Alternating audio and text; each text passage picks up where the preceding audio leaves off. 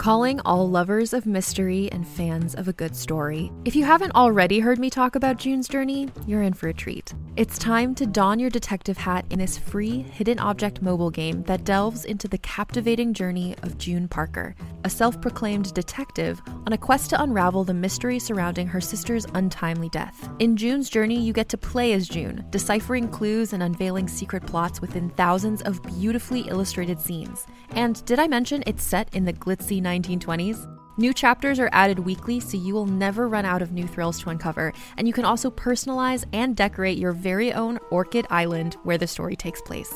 How sharp are your detective skills? Find out when you download June's Journey on your Android or iOS device, or play online via Facebook Games. Your detective journey awaits. Hey there, it's Rachel Ballinger, and I am thrilled to invite you to Rachel Uncensored, my podcast where I get real with my friends and celebrity guests, where we talk about all sorts of topics. From personal stories to hot-button issues, we cover it all. New episodes drop every Wednesday, so make sure you tune in on Apple Podcasts, Spotify, or wherever you listen to podcasts. Trust me, you won't want to miss out on the fun and candid conversations we have here on Rachel Uncensored. Let's hang out. Let's hang out. And let's talk about what legends have found. Let's hang out. And let's listen to two lesbians shout. Let's hang out. Let's hang out. Hey everyone, and welcome back to Les Hang Out, the podcast that only recently discovered electricity. I cannot. Bing! That was a light bulb going. It's made podcasting so much easier you can't even imagine. Don't have to crank this mic. From the West Coast, I'm Lee Holmes Foster. And from the East Coast, I'm Ellie Brigida. To those of you who have been with us through this whole journey, thank you as always for listening. If you're a new listener, welcome. We're excited to have you here. And here's what's happening this week. This week in the Lesdom. This Week in the Lesdom is a place where we can touch base each episode about things going on with the podcast or otherwise. And friends, we are really in the home stretch. The Flame is coming out so soon, June 2nd. You need to be there. Make sure you subscribe. We're also doing listening parties on Zoom, so check our Eventbrite for tickets to those. We also want to remind you that we have our next event coming up this weekend. We will be at the LGBTQ Family and Influencers Summit that's being put on by the Pride and Joy Foundation. We are so excited. They have so many cool things lined up. So if you have not checked it out yet, make sure you look that up, and we'd love to see you there. And June is a very, very exciting time for us. We have Porch Pride in collaboration with Remo Pride on June 5th. And we were not kidding. We have some incredible guest announcements. All of these guests will be doing meet and greets for the charity of their choice. If you want to get a VIP ticket, you get early access to the meet and greets. Otherwise, you can get them whenever they come out.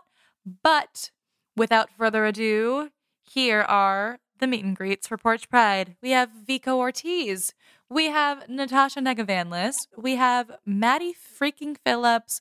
We have Devin Ibanez, one of our favorite previous guests. And Two Mommies and a Baby will be there to host a queer parenting panel. It's going to be such a blast, so we cannot wait to see you all there. And we also have an after-hours comedy show with Kai Choice and some other comedians who will be announced later. We also have even more trivia coming up. So if you had such a blast at our Teenage Bounty Hunters trivia that just happened, we are also going to be doing Pride trivia with Aeronaut Brewing. That's going to be coming up on June 24th. You do not want to miss it. In the greater Les universe, Lauren Morelli and Samira Wiley surprised us with a baby. Surprise! Kept Look at that really under wraps. And now we have this cute, this beautiful queer baby. And I'm just... Ellie's just going to go cry for a couple minutes. I'm just going to cry. It makes me so happy. So congratulations to Lauren and Samira, our good friends, you know. Congrats. We're so happy for you. Meanwhile, this news makes me so happy, which is that Margot Robbie so desperately keeps begging for them to make a movie with Harley Quinn that Poison Ivy is in. And so we just want to say, like, yes, that is, thank you for fighting for the queer rep that we need on our screens. And please let us know who they are casting. We are ready anytime that you can make this happen. Margot Robbie will be there. Call my agent, I'm in. Love you, Margot. That's what's happening this week. Back to you, Ellie and Lee. Thanks, Ellie and Lee. We are so excited to bring you episode 19. We are almost at the end of the season. Season 4 closing up soon. This is episode 19, the Gay-teen-hundreds. Oh my God. I've been waiting all season to talk about this, to be honest. Listen. We had so much fun ranting about the cheating on your husband's trope that we just decided we wanted to do a whole other episode, like just complaining for a while. Let's tackle this other trope. To be fair, there are some good period pieces. We're going to be talking there's some great about ones. lesbian period pieces, and I think why some work and why some don't. And also why I'm over them. It's And not why that we're I not never going to have wanna see anything one good to again. say. Some of these are fantastic and we love them. But we do want to talk about lesbian period pieces a little bit because, go figure, we have some thoughts. I also would like to say, why are there not very many gay male period pieces? I mean, there are. I just feel like they're not. Like, I feel like Name gay 'em. male period pieces. Name 'em. No, you're right. There aren't. I thought you said male. I didn't even hear gay. I was like, there are, like, male period pieces. They're just all like, I'm a dirty, grimy Western hero with a hat and a 6-shooter on my hip and a horse named Joe, and we're gonna clean this town up. Yeah, but like gay men don't really exist in these period pieces. In Look, Bridgerton, I'm gonna say Brokeback Mountain. Brokeback Mountain, I will say Bridgerton has some gay stuff in it. Sure. And maybe I'm just not as well versed in gay male stuff. If there's more gay men period pieces. But like the list of lesbian period pieces that we have. Yeah. Also, did you put Tell It to the Bees on here? Add it. I didn't quite finish, so there's more. I was just trying to give us at least like a, introductory list. There's so much. So let's talk. Let's first of all give our introductory list of, if you're a listener and you watch lesbian films, you know lesbian period pieces exist and they exist in excess. But just to make sure we all know, let's talk Are about... you rapping for us again? Let's name... Yeah, should I do another rap? Yeah. Carol, Tipping the Velvet. Fingersmith. Wait, Fingersmith also is like the best name for a film. The World Unseen, The Secret Diaries of Miss Anne Lister / Gentleman Jack, Portrait of a Lady on Fire, Ammonite, The Favorite, Colette, Dickinson / Wild Nights with Emily, Fried Green Tomatoes, The World to Come, and Tell It to the Bees. And here, you want to know why Tell It to the Bees isn't on here? Is because honestly, I made the list only with ones that I have seen or like vaguely know most of the story of. So that's just the ones. That's just the ones that like I could think of. That's the off the top of my head list of them. There's more. I know there's more because I looked up lists and there were a bunch on the list that I just haven't even seen yet. So many. It's And to be fair, we've covered a lot of them as less essentials. We love Portrait of a Lady on Fire. We love Carol. We love The Favorite. I could go without Ammonite, but But Ammonite, let's start there because obviously, part of the motivation also to finally do an episode on this is the SNL skit that they did recently. That SNL kind of making skit fun of this whole thing. Sent me to my grave. Right? So for anyone who didn't see it, there's an SNL skit that was kind of all making fun of the tendency for Hollywood to produce many lesbian period pieces that can all sort of be summed up with the same ridiculous plot points. And to just have two straight actresses sharing furtive glances in a time that doesn't accept their love, and, it is... Painful. It is a thing. It is a thing. And so I think that certainly, you can't ignore the fact that I think even more mainstream media is starting to notice. Like, it's not like we haven't known. Queer women have been aware of this trend for a while, but it feels like it's getting worse. Is it just me? I feel like it's getting worse. It like, is getting there's worse. more. It is getting worse, and I will say the reason that it's getting worse is because, I swear to God, these straight directors, Ammonite, directed by a man, watched Portrait of a Lady on Fire and were like, wow, the most incredibly beautiful, moving picture, which is true because, and they copied Portrait of a Lady on Fire, right? They took all the elements from Portrait of a Lady on Fire, but they took out the fact that, hey, it was written and directed by a queer woman. Right. You take out all of the gay behind the camera and suddenly it's a different movie. And suddenly it just feels different, right? And so that, I think, is my big issue with these, is that they're like, okay, let's cast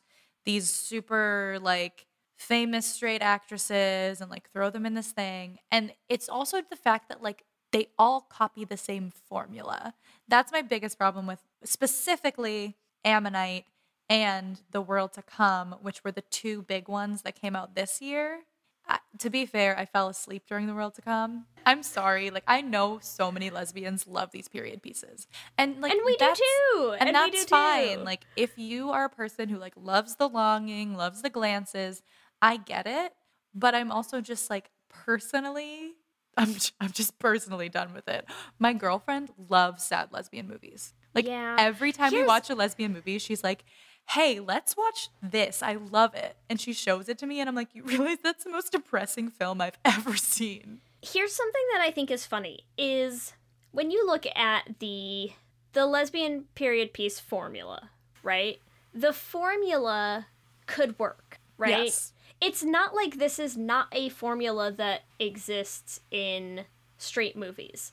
Period pieces exist. Period pieces are a thing. There is a reason that these movies are popular. And I think part of the reason that they're popular is forbidden love works. Forbidden love is exciting, is angsty, is emotional. It makes you sad and it pulls at your heartstrings. And like all of those things work in principle. But here's the problem with the lesbian period piece. There's no happy endings, right? Like, usually, I get it. Sometimes people are gonna want to watch your Romeo and Juliet and have the big angsty emotional movie that ends sadly and you cry and everything is terrible and it's a tragedy. But also, sometimes people want to watch that to see them get on a horse and ride off together and leave behind the shackles of the town they were in that wouldn't let them be together, or the families that didn't understand their love. Sometimes you want that. And you know what you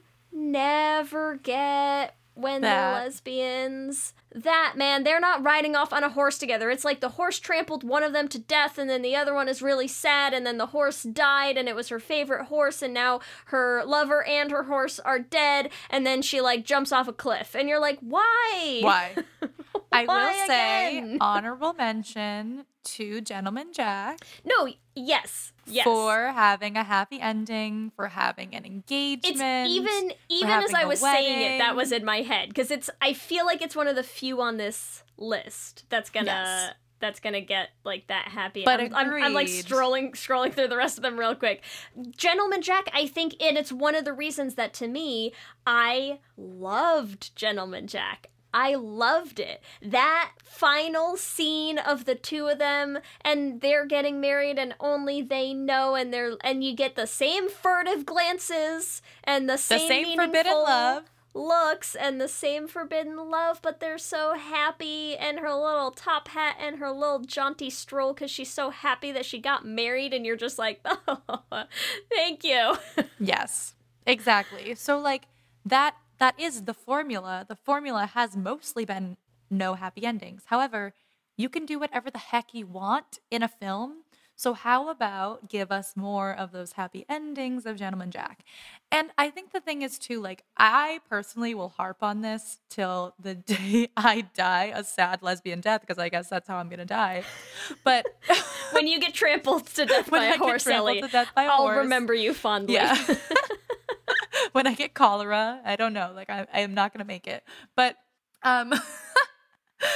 but I'm fine with these films existing if we have the opposite. Yeah. Like, but we majority get these. And what freaking message does that send to queer viewers? Hey, you don't get a happy ending.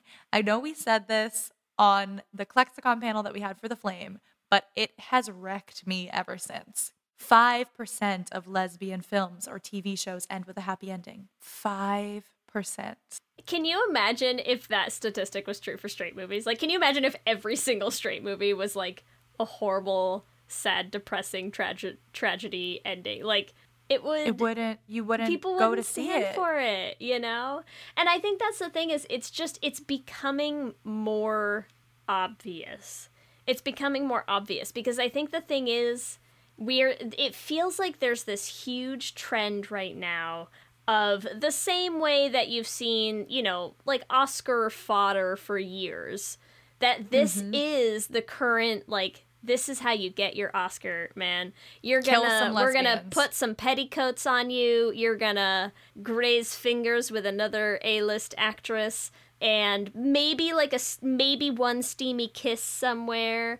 But mostly Unless you're just gonna have Ammonite. like your hair done badly and some smudges on, you know, smudge some dirt on you, and there you go. Oscar season, We've here got we an come. Oscar. Yeah. Yeah. And I'm just sick of it. As a queer consumer of media, I'm sick of it. I'm sick of so many parts of it. I'm sick of that part of it. I'm sick of the trend where it just feels like it's Oscar bait, you know? I'm here for there being more lesbian movies. Like, that part of it I enjoy. There are more being made, you know, in a general sense. The numbers are climbing. But then you look at them and so many of them are the same thing. And I'm like, listen, if I just wanted to watch a straight actress, you know, like gaze across the room at another straight actress in 18 layers of petticoats, like, I can watch 6 other movies that are out right now. Like, it's just, I don't need this. No one needs this. Yes. Give me queer stories. Like, give me queer people. Give me queer actors. Give me something different. Something new. Something new and fresh. Let's talk about some of the period pieces that we like and why we Yes, like please. them. Oh my god. Obviously, I mean, the problem is I love a lot of these. I love a lot of them. I mean, obviously Carol was a big one. And that's the thing Yeah. too. Okay, like, I really just feel like it almost cracks me up. Like, I'm envisioning all of these like big producers talking in this room and they're like, "Oh, people loved Carol. Oh, let's make another Carol." And it's like, actually, how about just like leave us with Carol, because it's such a great film. Like, you don't need to try to recreate Carol. Like, how about you give us something new, right? Or they're like, "Oh, everyone loved Portrait of a Lady on Fire. Let's make it again. Oh, like The Favorite was a big hit. Let's make another, you know?" So it just cracks me up to just think of all these people talking in this room about, like, the lesbians will love it. And to be fair, we see every freaking movie you give us. But, like, We do. we support We're you. Can you suckers. support us, please? But let's talk about what works in Carol. What makes Carol different? Other than, I mean, the obvious answer, Kate Blanchett. Kate Blanchett, get it. The obvious answer is we love Kate Blanchett. Put her in anything. You can't lose us. What makes Carol different in general is I do feel like we get more happiness. Because, like, some, I know it's not a happy Yeah. ending, but I'm just saying, like, they do, like, have an interesting relationship. Like, they have moments of joy together. They have the whole thing in Waterloo. You know, like, there's definitely more, their relationship is more developed than some of these other ones that are just staring at each other. They also, okay, I mean, I have 2 things that I think make it work for me. One, they have fantastic chemistry. Right? And that is something that's hard, because when you look at a lot of these, even ones that have great actresses and that I love, like, sometimes it's just the chemistry isn't there for you. And you're like, your acting is fantastic. I do not buy that you are actually that invested in the romance that I'm Yes. supposed to buy from you, you know? And that's hard. It just kind of, if you, especially when it's like a forbidden love thing and it really has to happen, like, it has to happen in a split-second glance, a touch of a finger. Like, if it's not there, it's not there. It's not and there. it just, the whole movie falls flat after that. So Carol, man, they have just Such good great chemistry. chemistry. Like, such good chemistry. And that will go a long way to saving a movie, right?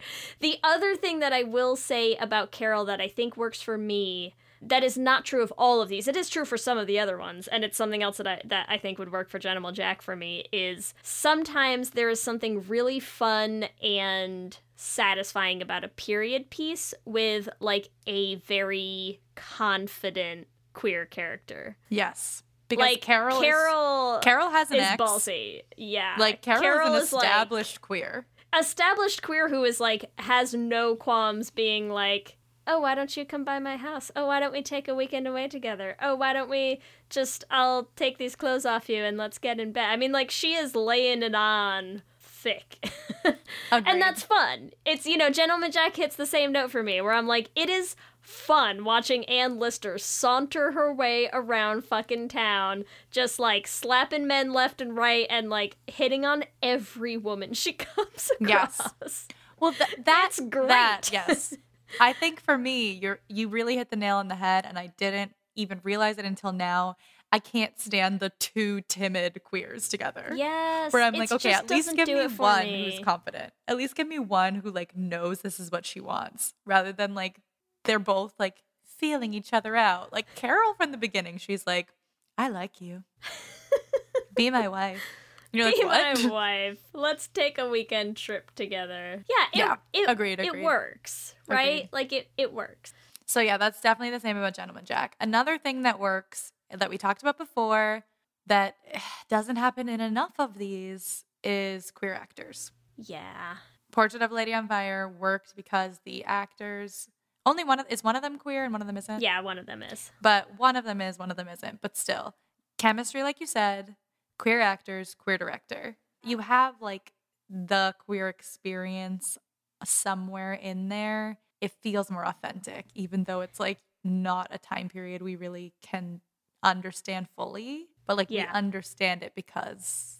Well, and it's the thing that's funny to me is it's interesting. Portrait of a Lady Fire is interesting to me because you just finished saying how it's like two timid queers doesn't work. But at the same time, Portrait of a Lady on Fire almost is that, and yet it's not, right? Yes. Because here's the thing. When you have a queer person playing that kind of a role, here's what they are able to capture for you that works in a way that it sometimes doesn't with straight actors, is the experience of being a timid acting person who you can tell kind of knows more than they're letting on that they know. You know? Like, you can tell that this is not the first time in her head that she's like, a woman? What? Like, no, she's like, oh, a woman. Again. This again? But this woman might be interested. Better take this slowly and carefully and play my cards right. Right? And it's that kind of timid. Yes.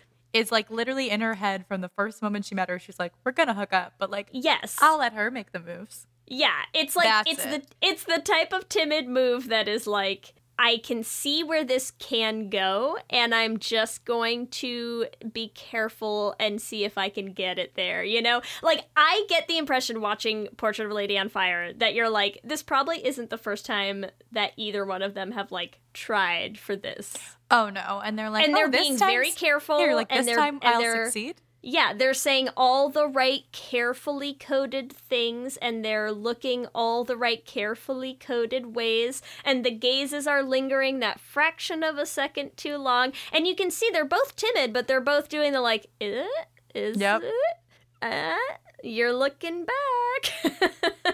And that works. And that's the kind of thing that, like, you can tell sometimes when there's just that little queer sprinkle of realism in it, you know? It's like when that you're like, out you at get a- it. yeah. You get what this needs to look like. When you're out at a lesbian bar and there's a girl in the corner who's like looking at you and smiling, but she's like, I'm not going to come over to you. That's what that is. Yeah. It's the gay panic timid. Yeah, exactly. Right?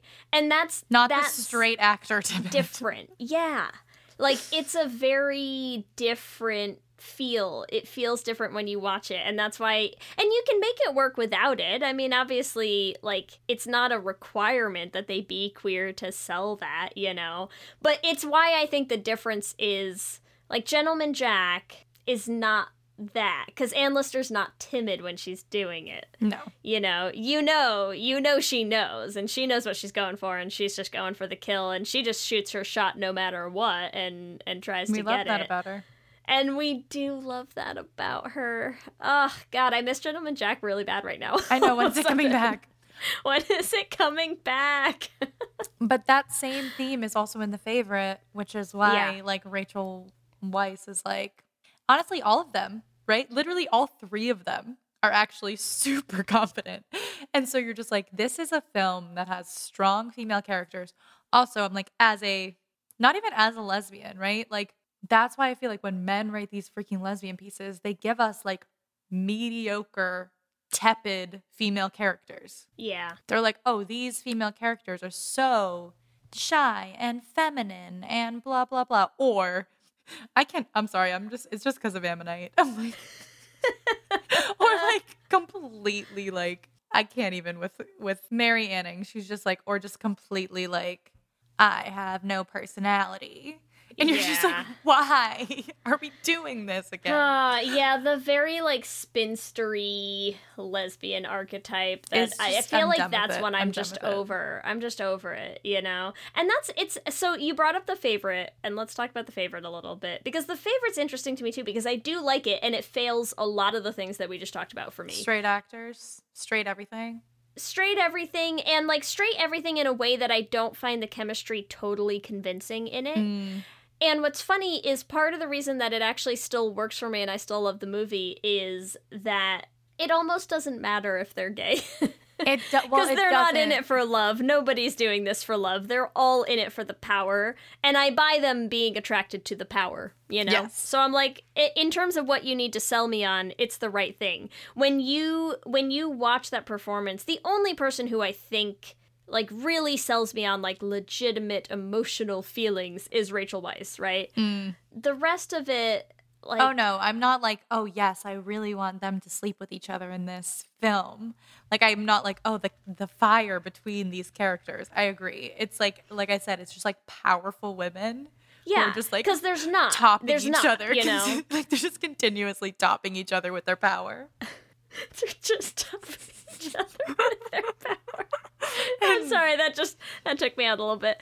As much as I love Emma Stone, and I do love Emma Stone, I don't buy her as in any way actually attracted to in love with the Queen in this. Like, but she's not. Her character isn't either. But she's not, and she doesn't need to be for it to work, you know? And so that's a huge thing that like this setting kind of makes it unnecessary, because I feel like if The Favorite was a movie that needed to work on the chemistry of the romance, it would have fallen flat for me, you know? And it works for so many other things, and it works for like the chaos of all of the performances in it, because they're fantastic performances. That's the thing. Yes. It's not that they're not acting well. They're great acting performances. They're just not really gay.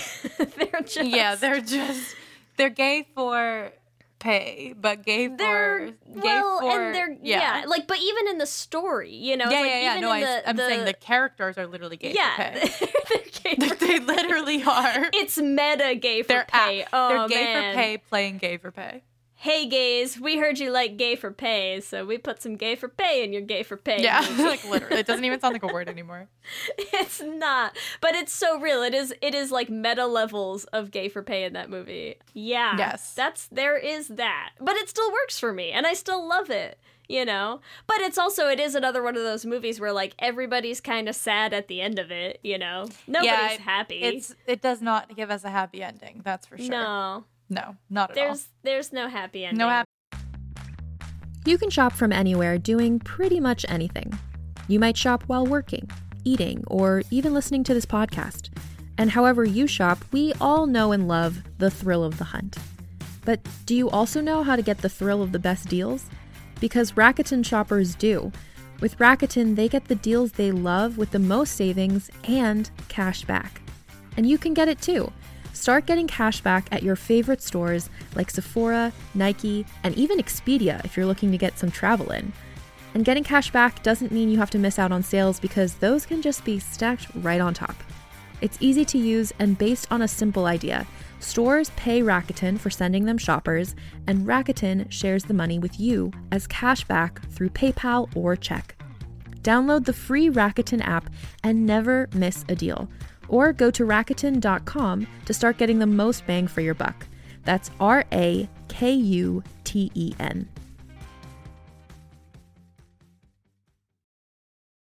Hey there, this is Justin Bartha. I made a funny new podcast, King of the Egg Cream. It has the greatest cast in the history of podcasts, with actors like Louis Black. I'm torn by my feelings for two women. Bobby Cannavale. You can eat it, Or if someone hits you, you can put it on your cut. Melanie Linsky, I wonder what these marvelous things are that look just like boiled chicken feet. Jason Ritter, I can break things and pick locks and kill people. Michael Stuhlbarg, The whole point is to inspire people that they should make themselves better. Ari Grainer, No, don't whet its appetite. What are you, an idiot? me, Justin Bartha, That's not just any egg cream, that's a Lemke's special. and all narrated by the hilarious Richard Kind. This is the story of Harry Dalowitz and how he rose from nothing to become New York's King of the Egg Cream. So if you like funny true stories, come listen to King of the Egg Cream, available wherever you get your podcasts. The To endings be we had found. in there. I would love to see, as we're talking about, okay, sick of period pieces, blah, blah, blah. But I would love to see more period pieces with happy endings. Like, you can I was like, don't recreate Carol. It's perfect as it is. But, like, give us, or also more playful stuff. We haven't even talked about Dickinson. Like, Yeah. I love Dickinson. Dickinson's a period piece that's, like, Yeah. fun and, like, It's full of so life. fun. Like, why do all these period pieces have to be like, I'm staring into the ocean and I'm so depressed? Like, you know, we weren't there. We have no clue what these time periods were actually like besides what we hear about in history books and stuff like that, right? But, like, how are you going to just assume that, like, just because people lived a long time ago, like, they had no joy? Like, I feel like we throw this in of, like, oh, Or they lived a long time comedy. ago. They never laughed. Yeah, that's the thing that kills me, and it's funny. I had a conversation with Kelsey when we started watching Dickinson, because Dickinson is fascinating to me just as a show, right? Because I feel like if you described Dickinson to me at face value, I would say, I don't know if that would be my thing. And it works flawlessly. It is so well done. It is so perfect. The way that they write their dialogue, the way that they act it just works so well because it is so, like, it's so incongruous how they're doing it, right? That you just have this very heavy period piece setting with totally modern day speech patterns. Yes. Right? And the way that none of them ever act like it's weird, like there's no acknowledgement to it. It's not like it's just the kids talking all hip and the parents being out of touch or anything. Like, the way that it is just everybody talks like this, it is a perfectly normal thing. There's no mention, like, nobody ever pays any attention to it. It's just part of the setting. And what I think works really well about it is that realistically, like, I know we have books, we have records, we have newspapers, we have things, we have all sorts of examples of how people spoke at the time. But we look at it now as this super old-fashioned, old-timey way of speaking, and at the time it wasn't. You know? It's the same way that we look back now on, like, oh my god, when people in the 60s used to talk about stuff and, like, it sounds so dated now. Yeah, but of course it didn't at the time. Then. So that's, like, that's sort of my point, right? Of, like, we are looking at it from the future being like, wow, they're boring, they're, like, sad, blah, blah, blah. Like, what if they actually were having a freaking blast? Like, why not? And what if they were funny and witty and clever and, like, we know they were. It's not like everybody walking around was just, like, a total piece of just toast. Like dry, yes, like dry drudge, just nothing. Like, people were funny. People had slang. Kids had hip things that they said to each other, you know? And, like, there is something that just works so well about, like, all I can think right now is I feel like there's one, I want to say it's probably Emily who says it. I think she says it to Austin. I'm picturing this scene where she's, like, walking past her brother and it's just like, eat shit, Austin. And I'm like, look, you expect me to believe that siblings in the early 19th century, like, were not talking to each other like that? Of course they were. They just had different ways words of saying it. Yeah. That they would have used at the time. But, like, But the spirit of it is now you see them say it and you're like, yeah, I get that. Yep. That makes sense, you know? Like watching or like Ship. the whole scene where they're like all on drugs too. They have like this like drug fueled high school party, right? Oh my God. And I'm like, that happened. Like maybe that exact scene did not happen to Emily Dickinson, but like don't act like these people... with like modern day like pop R&B stuff. But, like don't act like these people didn't party. Yes. Like they had parties that were actually fun and cool. Like it's like why I think Bridgerton is so popular. Like we've talked about it on It Should Have Been Gay. Like we won't talk about it as a lesbian period piece. But because like how are you going to tell me they have these huge lavish parties that were so boring? Everyone just sat around sipping their tea and appearing perfectly composed and even presentable and even the people who like didn't live in these like lavish big cities, right? Like even when you're talking about like something like The World to Come or like I don't know, just like any of these ones or an Ammonite, like to act like these people like didn't have any like jokes with each other. They were constantly just like serious, like just doesn't feel right to me. No, it doesn't, because it's not immersive in the way that it is, you know? Like that's the thing is it's like when you picture so many of these things and, you know, you have, oh, how droll this silly story you've relayed to us. Like, no, you're not in it. You're not in the moment. You are experiencing it through the lens of many, many, many decades of separation. What people were like then. And I'm like, people have probably always been the same. I think people have always been the same. And it surprised me when have I always first... been sad and staring at each other from across the room, I guess. I mean, look, to be fair, go to a lesbian bar and tell me that that's not the same. Oh my God, that would even be a funnier sketch. Like, I love the SNL sketch they did, right? But like an even more hilarious sketch would be to take every activity that happens in a period piece and just throw it in a lesbian bar. Just like, modern day lesbians at a piano bar, like teaching each other how to play a song on the piano. Exactly. Like literally teaching each other how to play a song on the piano, because that happens often. Just two lesbians going on a first date at a coffee shop, just sipping, and then staring at each other and then looking away really fast. Yes. Just like two girls. We haven't really changed. Two girls at the bar who like accidentally pinky touch and they're like, oh, sorry. Yes, but here's the thing. But give us that. Yeah. But give us that. And you know why? Because here's the only difference, really. Here's the only difference between period piece lesbians and modern day lesbians. The modern day lesbians might have get a happy together. Ending? Yeah. They might fuck. They might. To be fair, they do. No, I know they do. In the period but pieces, even but we don't, then, it's still like I don't know. It's not satisfying. Let's talk about our sex. Let's rank our sex scenes in all of these.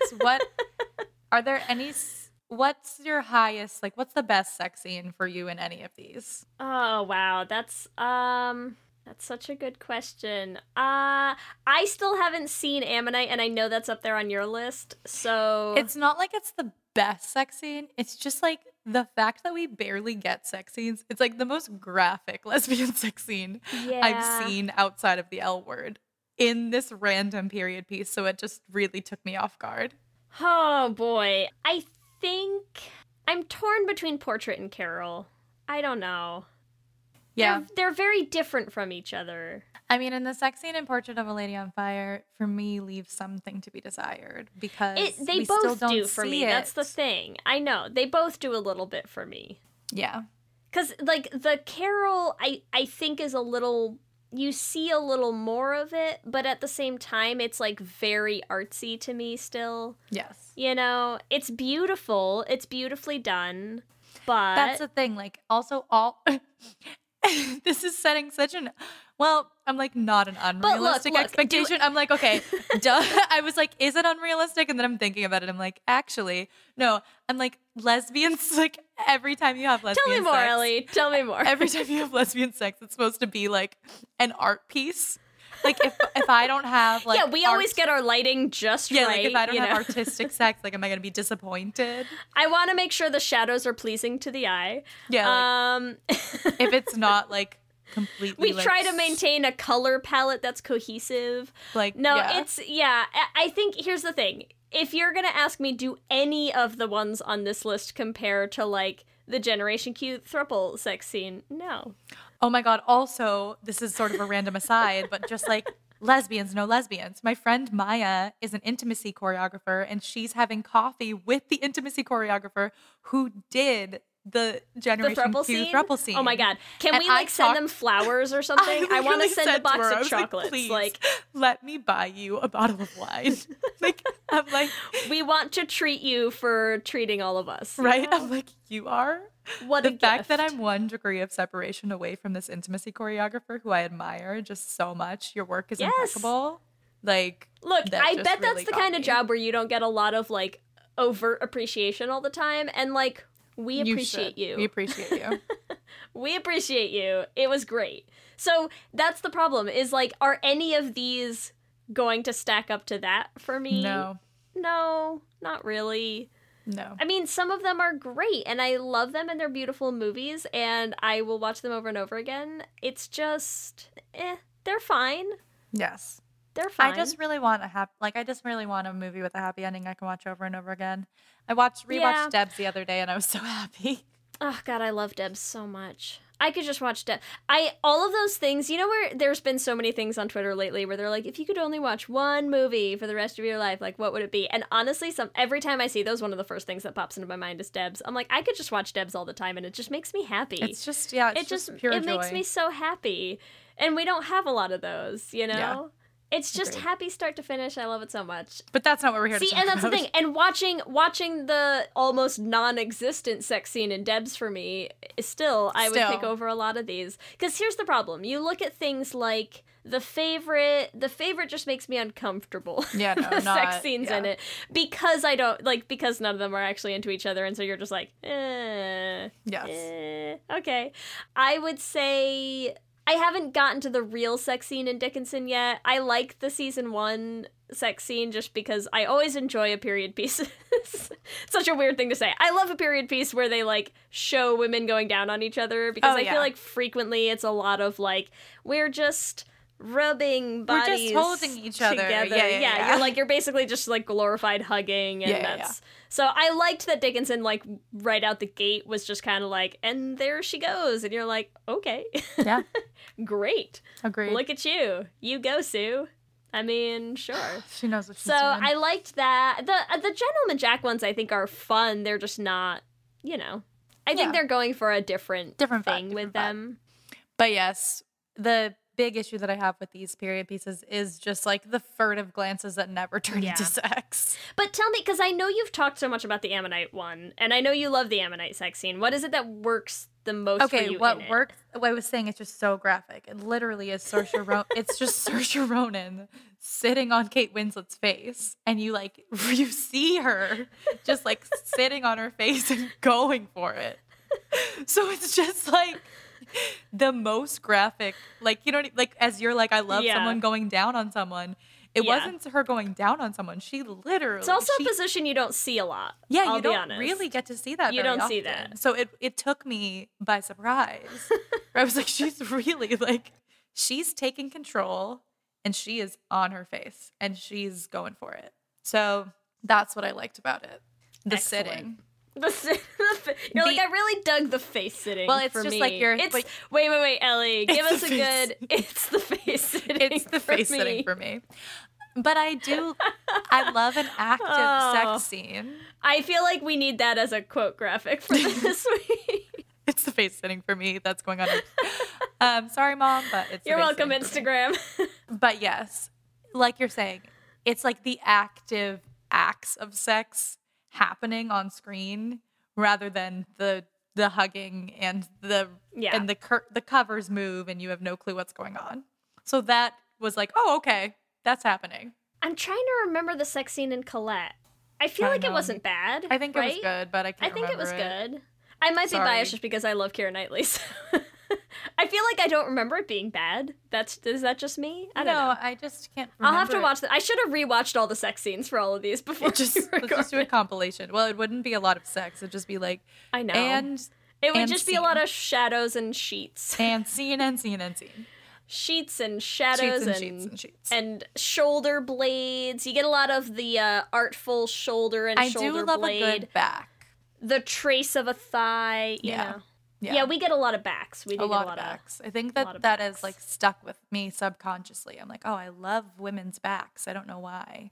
Now, yeah, I know why. Because let's take a let's take a detour into sex scenes for a second, because here's what I think is funny is I'm trying to think of so many, like, what would I compare these to for, like, the straight movie equivalent of these sex scenes? And I feel like for straight sex scenes, like, sometimes they almost don't even have to do anything, right? Because they're just, like, just vague thrusting motions is enough. And when you can't do that, it's really funny to watch the alternatives that they come up with. Oh, yeah, because they're just like, okay, well, we're doing lesbian thrusting now.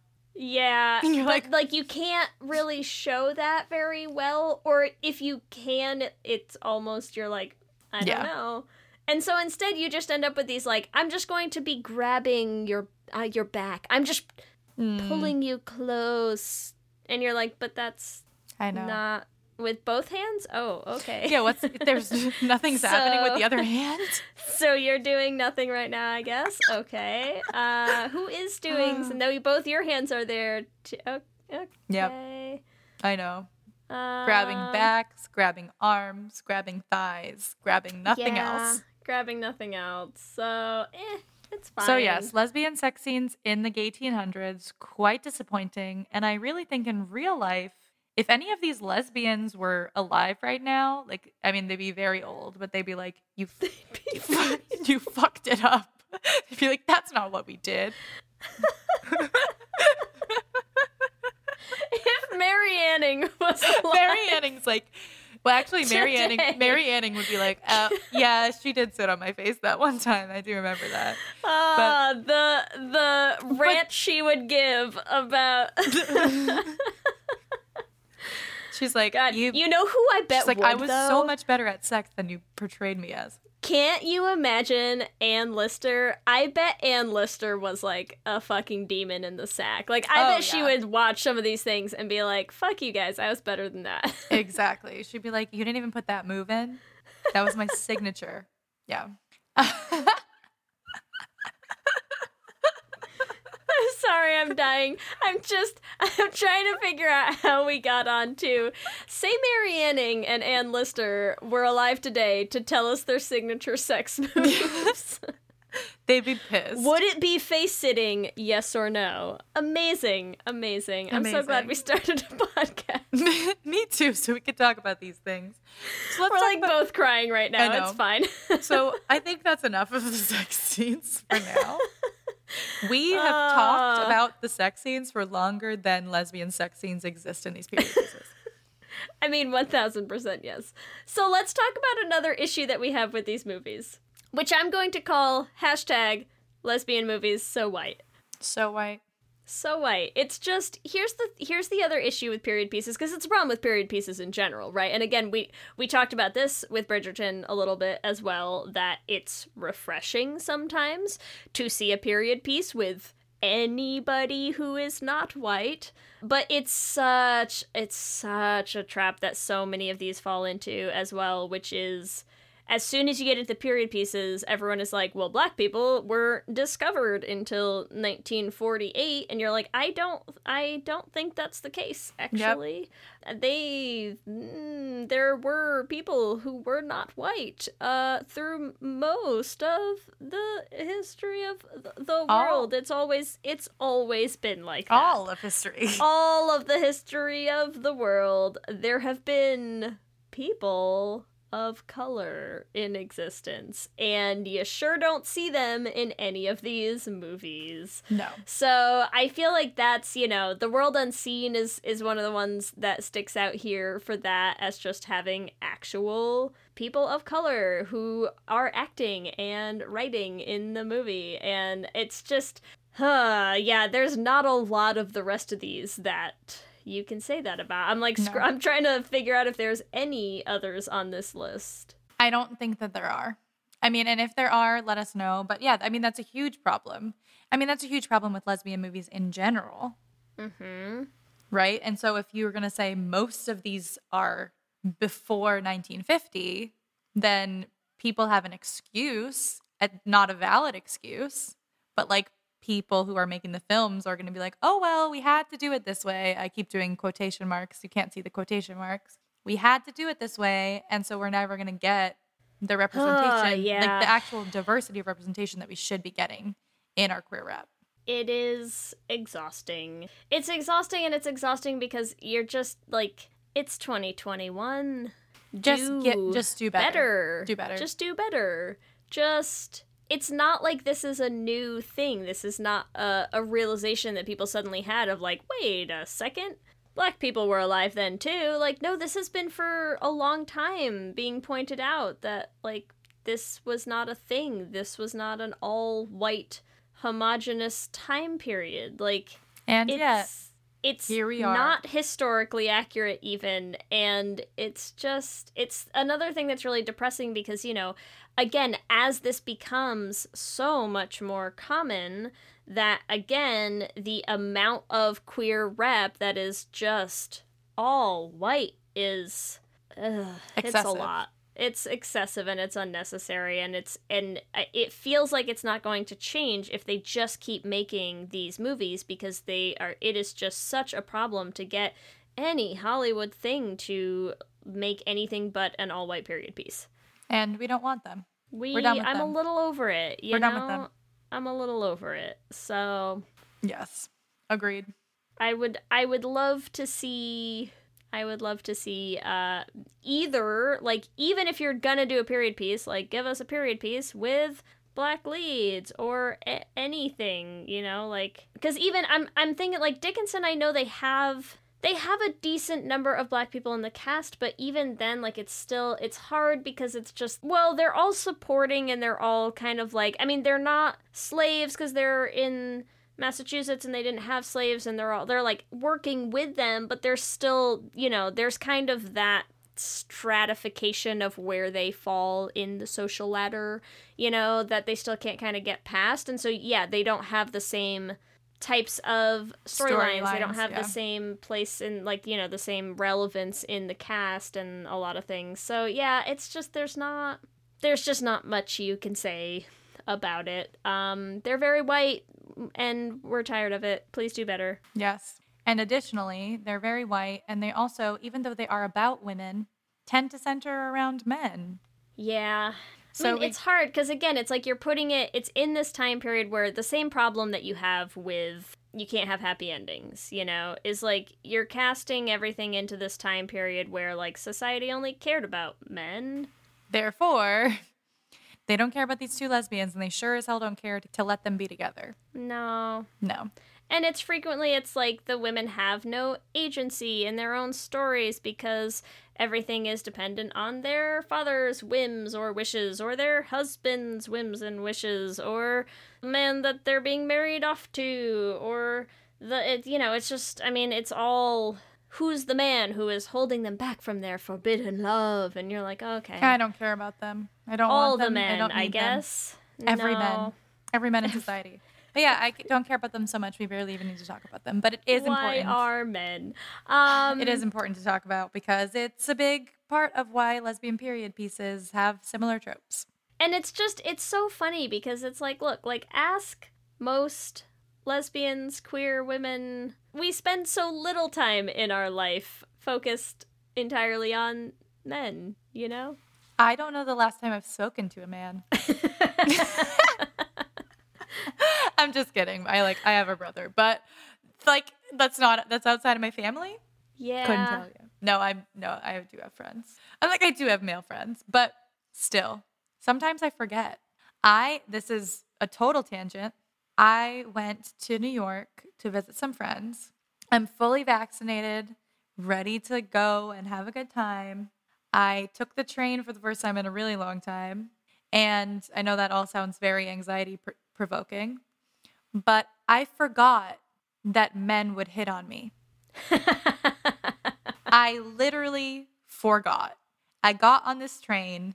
I looked this man in the eyes because he was walking near me. And my first instinct was like, oh, a new person. Smile. Smile with my eyes. You couldn't see my mouth.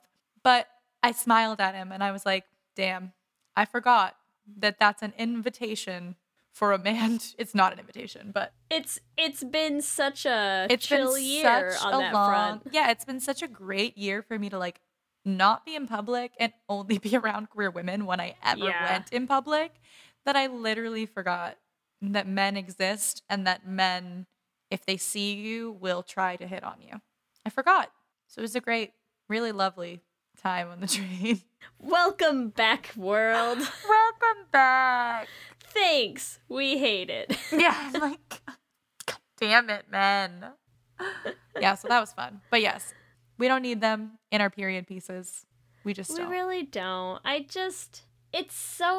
just tiring. It's the same thing. It's just tiring to see over and over again because you watch these movies and it creates this impression that lesbian lives, queer women's lives, just revolve around men, and they don't. They really don't. Listen, straight listeners, they don't. They don't. They really just, are kind of a afterthought most of the time. I mean, yep. Nothing against you all men, even though I was like, damn it, men. But just not a part of my life really that often. At least in a romantic way. Good friends, but that's it. Yeah. Yeah, so let's to wrap up. Let's discuss. How do we feel? Have we reached our conclusion? Yeah. We've tied this all in a pretty little knot. How do we feel about period pieces? Look, some of them are great. Some of them are okay. Overall, please stop making them and make us some, fun, happy, modern movies with, like, queer people of diverse ethnicities and races and backgrounds and stories that don't center men and that occasionally can have a happy ending and, like, maybe hire the intimacy person from the Generation Q to do all of the movies, please, and thank you. I think that's the wrap up, right? That's the bow. Yeah, what's their name? Hire them. We want them. Hire them. They're great. It's time. Let's do our Q and gay. I'm ready. Oh my god. Okay, are you ready? Because I'm excited for these. Q and gay. Okay. Question 1, Ellie. What's your favorite lesbian period piece out of the following 4 choices? A. Carol, B. Gentleman Jack, C. Portrait of a Lady on Fire, or D. Dickinson? I have to go with D. Dickinson. I want something lighthearted. I'm much more of a fan of a comedy. I think all those other films, actually, I would say Dickinson or Gentleman Jack. Honestly, all amazing films and TV shows, but I'm going to go with Dickinson. A good answer.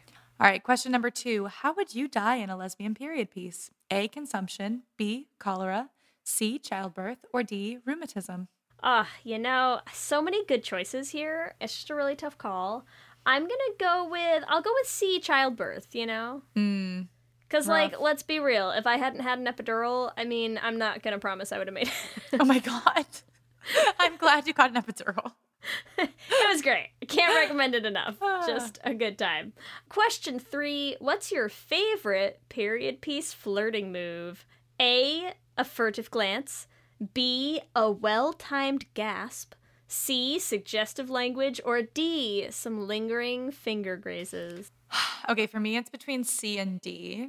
I really love a finger graze. Like, it always gets me. But I think I'm going to go with C because I like the, wittiness of the suggestive language. You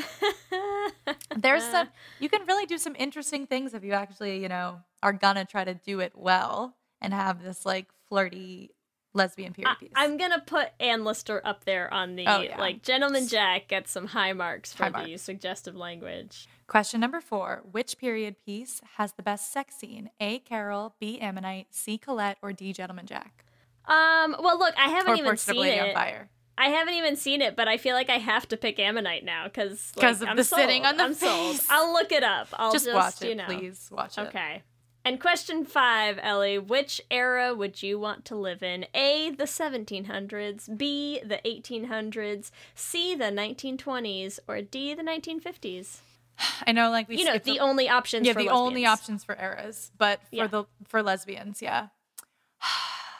I feel like I'm just gonna go with the 1950s because it's the closest to now. Even though You're like they had cars and phones, just a lot of stuff going for it. I feel like I could figure out how to be slightly independent from a man in the 50s, slightly. Yeah, you're not looking for like a chamber pot era. I get it. Yeah, just That's not fine. for me. Remember, you can give us your own answers to this episode's Q&A questions on our Twitter at Let's Hang Out Pod. Let me hear you say hip, hip, hip, hip, hip, well, yeah. We love hearing from all of you. We love continuing to build this community, so we just like to shout out some of our favorite things that we've heard from our listeners every episode. And this week, we want to shout out someone who reached out through our website to let us know. They listened to the Elena Undone episode, and they wanted to let us know about a YouTube video that you, fair listeners, can all go on and find for yourselves. It is called the Reel Premiere, REEL, of Elena Undone, and it is footage from the after party of the Elena Undone premiere back in 2010, and it is a joy. What a gay joy to watch. Just queer fun. It's making me so nostalgic for like leaving my house and seeing other humans, and especially being in a space just chock full of super queer people. It looked like a blast, and thank you so much, Danny, for telling us about it because that just made us so happy. It completely made my night. I need a gay party, and we need it now. I wish I was at that Elena Undone party, but we can make up for lost time, my friends. Accurate. As always, we want to thank our lesbian Jesus patrons, Mark Foster, Jess Klaus, Tanya Ferguson, Jacqueline Rose Nishino, Sarah and Julia, Carrie Ann Lawrence, Danny Gunlock Tamora, Brittany Ray, Alana Rosen, Tara Gleason, and Lizette Stye. And our King Princess patrons, Amy and Ellen, Leah Henley, Liz Chen, and Evelyn Smith. Thank you all so much. We could not do this show without you, and we really, really appreciate your support. Remember, you can also find us on all the social medias, Instagram, Facebook, and Twitter at Let's Hang Out Pod. You can email us at letshangoutpod@gmail.com. Or you can check out our website at letshangoutpod.com. Whatever app you use to listen to podcasts, make sure that you subscribe. That way you'll get new episodes as soon as they go up. Also, make sure you subscribe to The Flame on any podcasting app. You just look up The Flame Podcast Musical and it will show up. We are so close to release. We also still have videos going up on our YouTube channel. You can subscribe at youtube.com/letshangoutpod to make sure you don't miss those. If you want to support the podcast, the easiest way to do that is to rate and review us on iTunes. We love hearing what you have to say. You can support us financially by joining our Patreon. You can find it at bit.ly/lespatreon. We have so many cool perks. You can join our Discord chat for our patrons. We have so much fun in there. We have watch parties for our Les Essentials viewings and all sorts of good stuff, so don't miss out. And we also have a Patreon specifically for The Flame that helps support that project and also helps us maybe make more musicals down the line if you enjoy this one. You can find that at bit.ly/theflamepatreon. If you want some Let's Hang Out merch, you can get that at bit.ly/lesshop. It is the perfect time to get your Porch Pride gear or to get your Pride gear in general. Our entire shop is just a Pride shop. So get your gayest designs at bit.ly/lesshop. If you want to follow us individually, you can find me on Instagram, Twitter, and TikTok at LSH Foster. And you can find me on Instagram, Twitter, and TikTok at Ellie Brigida. With that, I'm Ellie. And I'm Lee. And let's hang out again soon. Let's hang out.